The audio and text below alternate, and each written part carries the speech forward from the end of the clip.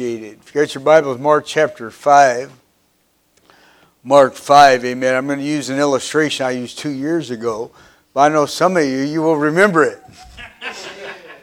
As preachers can't get away with anything, amen. So, amen. So, if you heard it before, just say, I'm going to hear it again with a smile, amen. So, but anyway, I was reading about the Badwater Ultimate Racing. It is the world's toughest foot race, covering 135 miles of nonstop running. Now, I can run 2 miles pretty much nonstop, but any more than that, you have to give me some air. But 135 miles, imagine that, nonstop running. The Badwater Run is the most demanding and extreme race anywhere on the planet. The starting line is Death Valley, California, which marks the lowest elevation in North America at 130-degree temps in the summer.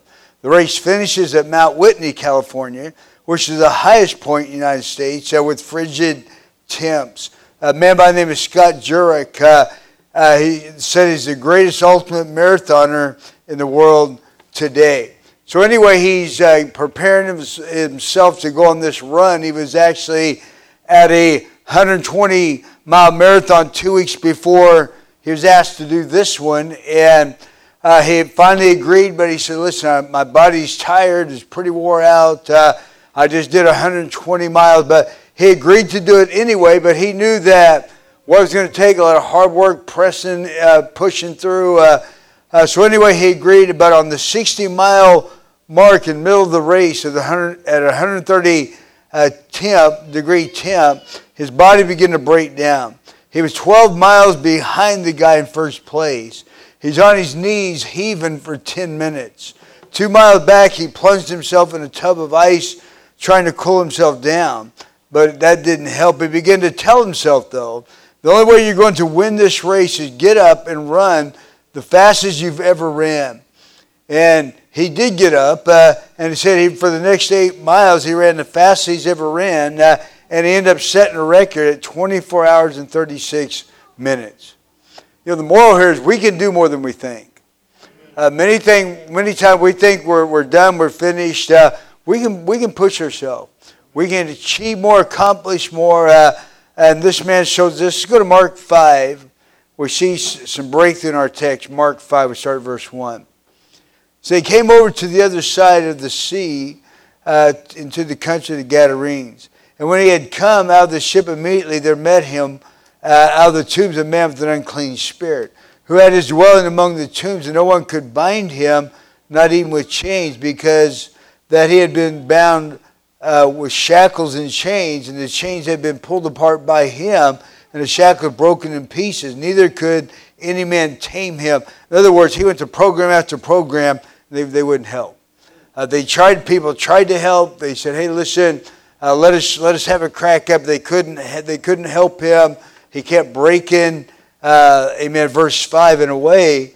And always night and day he was in the mountains and the tombs crying, cutting himself with stones.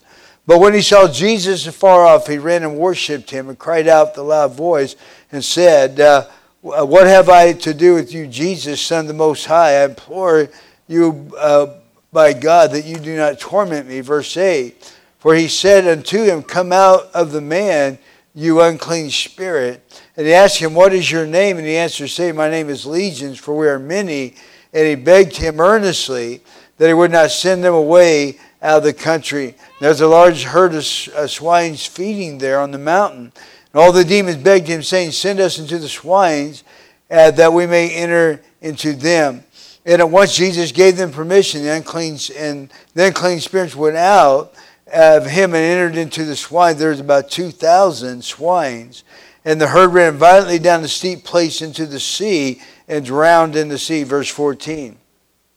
So those who fed the swine fled and told in the city and in the country that they went out to see what had happened. And when they came to Jesus and saw the one who had been demon-possessed and with legions seating and clothed in his right mind, they were afraid. And they that saw them told how it happened, how that he was possessed with demons, and about the swines. They began to beg him to depart from their region. And he got into the boat, and he who had been demon possessed begged him that he might be with him. However, Jesus did not permit him, but said to him, "Go home to your friends, tell them the great things the Lord has done for you and how he has had compassion on you." And he departed and began to proclaim in Decapolis all that Jesus had done for them, and all the men did marvel. Let's pray. Father, in Jesus' name, I'm asking you tonight, God, to breathe on this word, to minister by your Spirit. God, we need breakthrough. God, we need the willpower, God, to get past things, God, to break through things. I pray tonight, give us that strength. God, we know that strength comes from you. I'm asking you tonight, God, to fortify us. God, strengthen us, I pray, by the Holy Ghost. In Jesus' name, amen. I'm preaching on the power of the will tonight. You know, too many times we sit around and think about our problems. Too many times, if we're not careful, we can just sit around and think about how bad we got it, how bad life is, how we get the short end of the deal. And if we're not careful, our mind can be consumed with our problems. I know people do that. They just sit around all day and all evening. Their problems just mount up in their mind. And that's all you think about. How many know it just keeps rehearsing? It's like a movie, just keeps replaying over and over and over again. So we got problems, but in our text, this guy's got really bad problems. Our problems compared to his is really on the low. Amen. So the Bible is giving us a bad case here. A guy that has massive problems. He's hanging around the graveyards. He's cutting himself, crying out, running around naked, and he's filled with demon spirits. That's problems. Amen. So when we think we got problems, let's read Mark 5 next time. Let's read and really compare, because we don't have the problems we think we have a lot of times. The Bible said he had legions of demons. A legion is a military term. Is a Roman detachment of 6,000 soldiers. So the Word of God said he had a legion or legions. So he has at least 6,000 demons living in him. Even more, that's problems. This man has severe problems, and they're affecting his behavior. I mean, running around naked, cutting himself, crying out. That's severe problems. And so we have problems, but we don't have problems compared to him. But what I want you to focus in on, when he sees Jesus afar off, the Bible said he came and worshipped, fell down his feet and worshipped. What this is telling us, there's not one demon, not even 6,000 demons that can stop a man or woman who wants to be set free from their problems and delivered. Amen. We all have the power, the will tonight to push past our problems and go to Jesus and get deliverance. Verse 6 says, when he saw Jesus afar, he ran and worshipped him. So I simply want to make the statement here, 6,000 demons couldn't stop a man who was set on deliverance. Listen, all of hell tonight, all the demons in hell, all the voices in life cannot stop a man or woman that really want to be set free. They want to have a relationship with God, want to have a clear mind. None of that can stop us. We can all achieve that tonight. And the reason we can achieve that, because God has given us a will. Now I want to look at this for a minute. God has given each one of us a will, and that's what makes us unique. That's what makes us better than the animals, the dogs, the cats, all the other animals, because they're silly. They don't have a will. They can't choose. They can't, okay, I'm going to decide, I'm going to do this in life. They don't have that power, but you and I do. You and I have a will tonight. We can choose. We can make decisions. We can make moral decisions. Genesis 2. Say, God formed man out of the dust of the ground and breathed into his nostrils the breath of life and made him a living soul. This is what makes us different from all the other creation, is that we have a choice and a will. God has put the ability to make decisions in us. Amen. The image of God in you and I is our soul, and our soul has a will, and our will we must choose tonight. We can't just float through life and just say, well, whatever happens. No, we have to choose tonight. We have to make decisions. We have to choose things. That's what makes us unique tonight. And because we have a soul, God expects you and I to make choices, how we're going to live, how we're going to behave, what we're going to allow to traffic through us tonight and in us, how we're going to act in life, the attitude we choose all that. We can't just throw it off, hey, I'm German, I'm Irish, I'm whatever, I'm black or I'm white. No, we choose this stuff. We have a choice tonight, we have a will, and we must choose, and we do choose. When people live where they always have a bad attitude, they've chosen to be like that. When they're always mean and grouchy, they've chosen to be like that. They can't say, well, that's just the way I am. No, you chose to be that way. Because we have a will tonight, we make decisions. We have to make decisions, and we do make them. Genesis. God told Adam and Eve, you can eat from every tree of the garden, but the one tree you can't. The one tree I've dedicated to myself. So they have a choice to make, and they have to make a choice. They can make the choice, I'm going to live within the framework of God's Word, what God says. I'm going to eat of all the other trees. I'm going to honor God's Word, not touch that one. Or I'm going to violate God's Word, and I want to touch the one. And we know the end of the story, amen, they chose to disobey God. They chose to take from that tree. They chose to eat of that, and they suffered the consequences, but they made a choice to do that. Deuteronomy 30, verse 18. Moses, in his farewell sermon, he tells Israel, so I call heaven and earth to record this day against you, that I've set before you life and death, blessing and cursing. Therefore choose life, that both you and your seed may live. Now think about this, After all that Moses done for them, he's led them for 40 years through a wilderness. He's brought them 10 commandments down from the mountaintop. He's given them a tabernacle. He's brought miracles to them. But at the end of the day, he said, you're going to have to make a choice. After all this said and done, we can have a great church service. We can have righteous friends around us. We can see the miracles of God. But at the end of the day, we have to choose how we're going to live. We have to choose if we're going to obey the Word of God. We have to choose what we're going to partake of in the kingdom of God. We have to choose. Moses said, choose life. I'm going to give you some good counsel here. Choose life, the good things of God that you can live and your descendants can live. But then you have to choose. We have to make a decision, and we do make decisions, even when we don't think we are making them. This is the power of the will tonight. Fathers, mothers, your choices and decisions are going to affect your children. That's what Moses said. Be wise how you choose, because your descendants are going to be touched by your decisions. When a father decides to be a good husband, a good father, listen, that trickles down to the children. And the mother decides to honor her husband and be a good wife, that trickles down to them children. And the children grow up being behaved. They grow up knowing how to respect and honor older people, adults, because mom and dad made decisions a long time ago.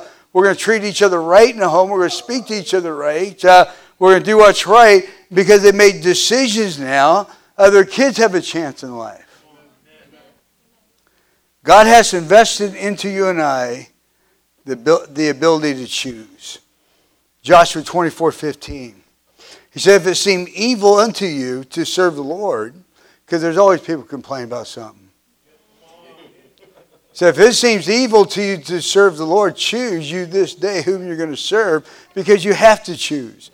Whether the gods of which your forefathers served on the other side of the flood, or the gods of the Amorites in whose land you dwell. But as for me and my house, we're going to serve the Lord. Amen. So there's always people in the camp that don't think serving God is as miraculous as it is. They always think, serving God, they're falling short somehow. Something's not right. Something wrong. So he says, listen, if you want to serve the other gods, you want to do it, but I'm serving God. Yeah. So we have to make a decision who we're going to serve. We can't just float around in life again. We just can't say, I'm not going to make choices, because we do choose. We're going to choose. We have to choose. God put that will in us. Elijah stands on Mount Carmel. 1 Kings 18 is said, How long will you flutter between two opinions? He's telling them, listen, you can't stand and have it both ways. You can't have the world and have God. You can't be angry and have the peace of God. You can't be bitter and have the grace of God. You can't have both. You know, the message of the gospel is meant to engage people's will. Bring us to a choice. That's why when you hear preaching, you get convicted, because preaching is designed, amen, to stir something in us to bring us to a decision. When I preach, or when somebody preaches up here, we're not just up here telling stories and we're trying to bring you to a decision somewhere. We're trying to make some people make some decisions, make some choices that are good, that can help them. Luke 13, Jesus says, strive to enter into the narrow gate, for many will seek, but many will seek and will not enter. You know why? Because they don't make the right choices. I know people say, I want to live for God, but all their choices are against God. They say, I'm going to do the will of God, but everything they do is not the will of God. It's like Jesus said, listen, you can start off well, but if your choices are not right, they're going to pull you off the track. Look, secondly, the world's strategy against your will. How many know the world is not for you tonight? They're not for you, amen. Jesus is for you, but the world is not. I believe there's a strategy against our will today in our society. The enemy is convincing people that they're weak, they're powerless, unable to make decisions. Amen. That's the world's voice today. We see it in these marches. We see it in all these protests. People are just following along. Many of them don't have a clue what's going on out there. They're just following because that's what the world says to do. Nehemiah, very interesting if you read that book. Israel is engaged in rebuilding the walls. They have an ambition here. They have a passion for to see God move again. They have a passion to see the will of God established and have a temple they can worship Him once again. And immediately the enemy comes in and begins to hurl insults and threats. But Nehemiah challenges Israel, said, fasten on your swords, put your swords on your side and fight for your families. Amen. So the idea is in that portion of the scripture is, listen, the world's always going to have voices against you. Excuse me. There's always going to be people that are hurling insults and threats, or you can't do this, or you can't do that. But the challenge from scripture is, listen, strap your sword on your side and begin to fight. Because we have to make a choice here. Excuse me. You know, maybe you've been told all your life you're weak, you're helpless, you're powerless. What's the point? People are told that. I counsel people that's their story. They tell me, listen, from when I was this big growing up, my mom, my dad, my people I looked up to told me I was never going to accomplish. I was never going to be anything. They grow up with that. They say that's just the way you're born. You're always going to be like this. You're never going to change. And they make them a victim to society. That's the way our society wants it anyway. Our text, though, the world's answer is to bind him up with medicine and programs. Look at verse 4. He had often been bound with shackles and chains, and the chains had been pulled apart by him, and the shackles broken in pieces. Neither could any man tame him. Their answer was, just strap him up somehow. Put him in a nut house. Put him on some medicine. Put him on enough antidepressants where he can't think and move around. But somehow he's breaking out of that because, listen, that's what the world does. But our text shows us, listen, we can make a choice and we can change. You may know the story of Wilma Rudolph. It's a very interesting story. At the age of 4, she became crippled and unable to walk. To make matters worse, her family was poor. They could not afford medical care. But her mother decided that she would do everything possible to see Wilma walk again. So in those days, amen, they didn't have the medical we have today. So especially if you're poor, but her mother said, listen, I want to see my daughter walk. I'm going to do everything I can to help her. And that said by the time she was 8, she could walk on leg braces. 3 years later, her mother came home to her surprise to see Wilma playing basketball barefoot by herself in the backyard. A track coach encouraged her to start running. She ran so well during her senior year in high school, she qualified for the 1956 Olympic in Melbourne, Australia. She won the bronze medal in the women's 400-meter relay. In 1959, she qualified for the 1960 Olympic Games in Rome by setting a world record in the 200-meter. At the Olympics that year, she won 2 gold medals, one for a 100-meter race and the other for a 200-meter race. But the key to it is this. I want you to listen here. The key to it, said when Wilma Rudolph was growing up, the attitude was, don't make excuses. Do everything you can to get better. Her mom said, I don't want to hear your excuse you can't walk. I want to hear you're full of pain, it's agony. I want to hear it. Do the best you can. Get up and do something. That was the attitude in that day, in that generation. And Wilma Rudolph said later, that's what pushed her. There was no, feeling sorry for me. It was like, get up, push yourself. You can do this, accomplish this. That was the attitude that we need today. People need to be pushed to be better. Amen. Because we can all be better. Today it's all you hear is I can't. It's too hard. If you only knew my circumstances. I assure you that your life is not worse than Wilma Rudolph's. Amen. But today has some mindset in it. Especially teenagers all the way up. You try to push them. It's like, I can't. That's all you hear. It drives me crazy. If you're going to do anything in life productive, you have to make a choice. If you're going to have a good mind, if you're going to have a good work ethic, you're going to have a good marriage, good family, you're going to have to make a choice. I'm going to work at it. Romans 8:37, Paul says, nay, in all these things, I'm more than a conqueror through him that loves us.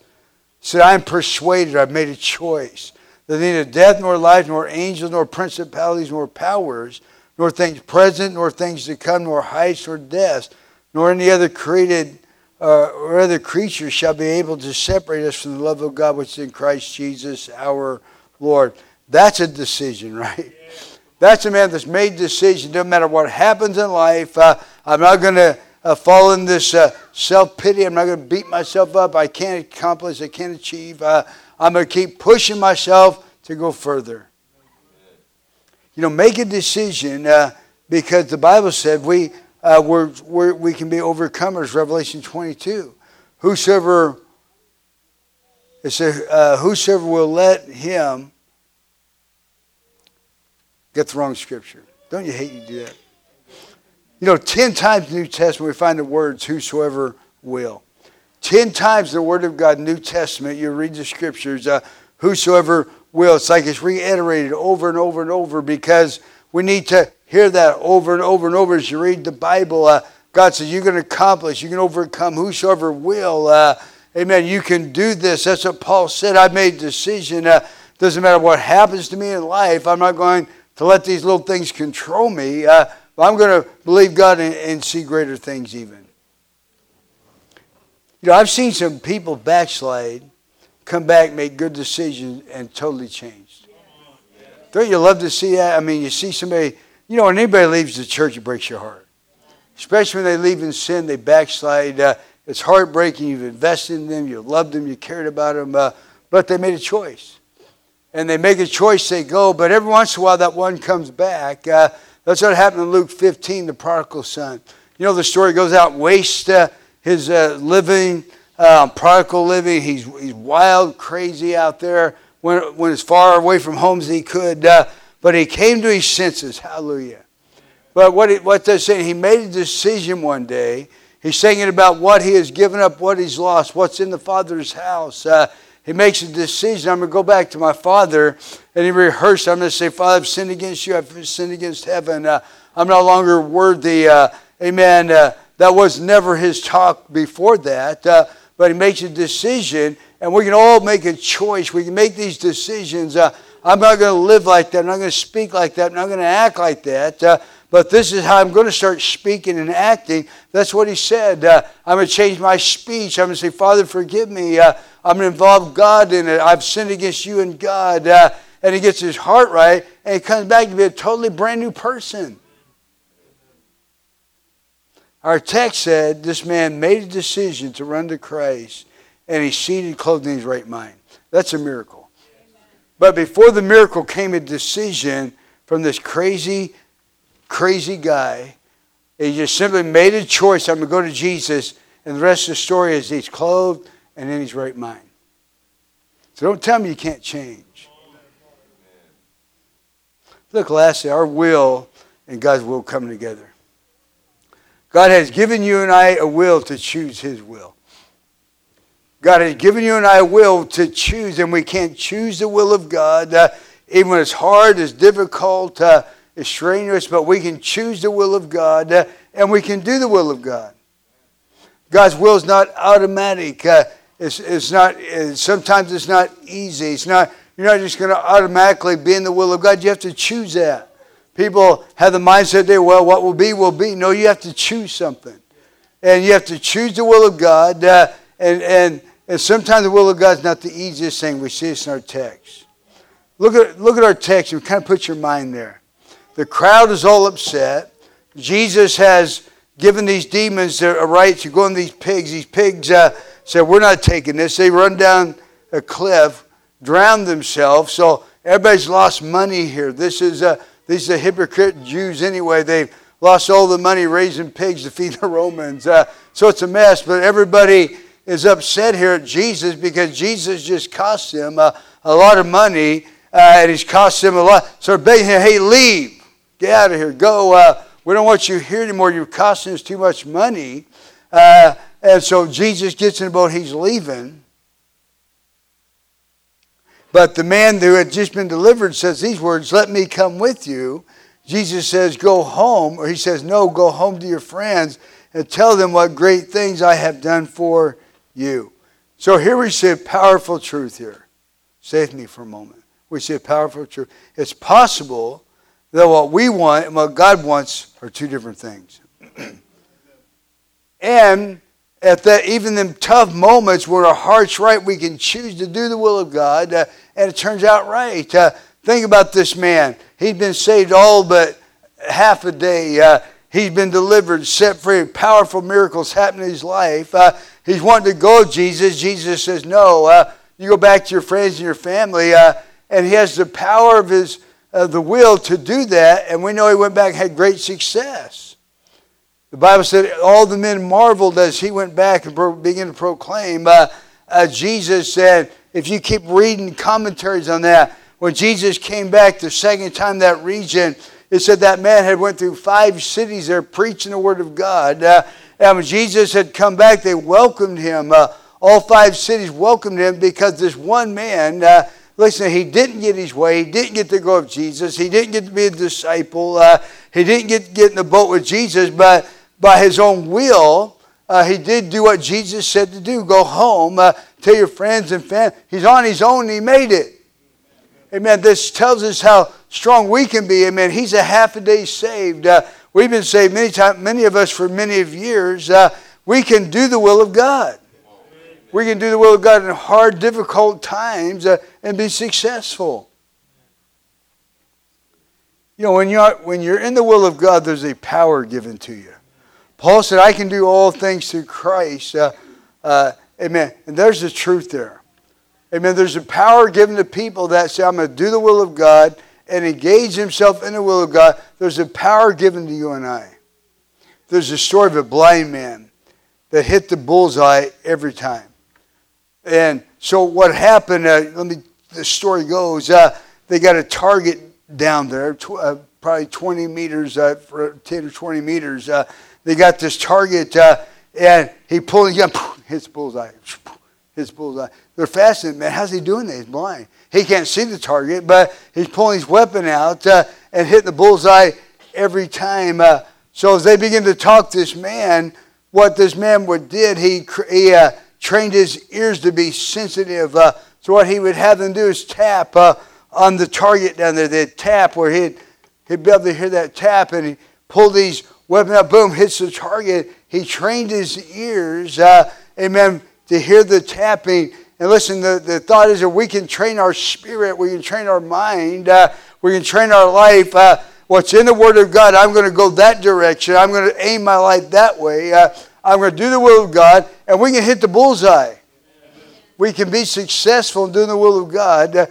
Jesus said, my sheep hear my voice. Amen. So you and I can do the will of God. We don't have to fall short.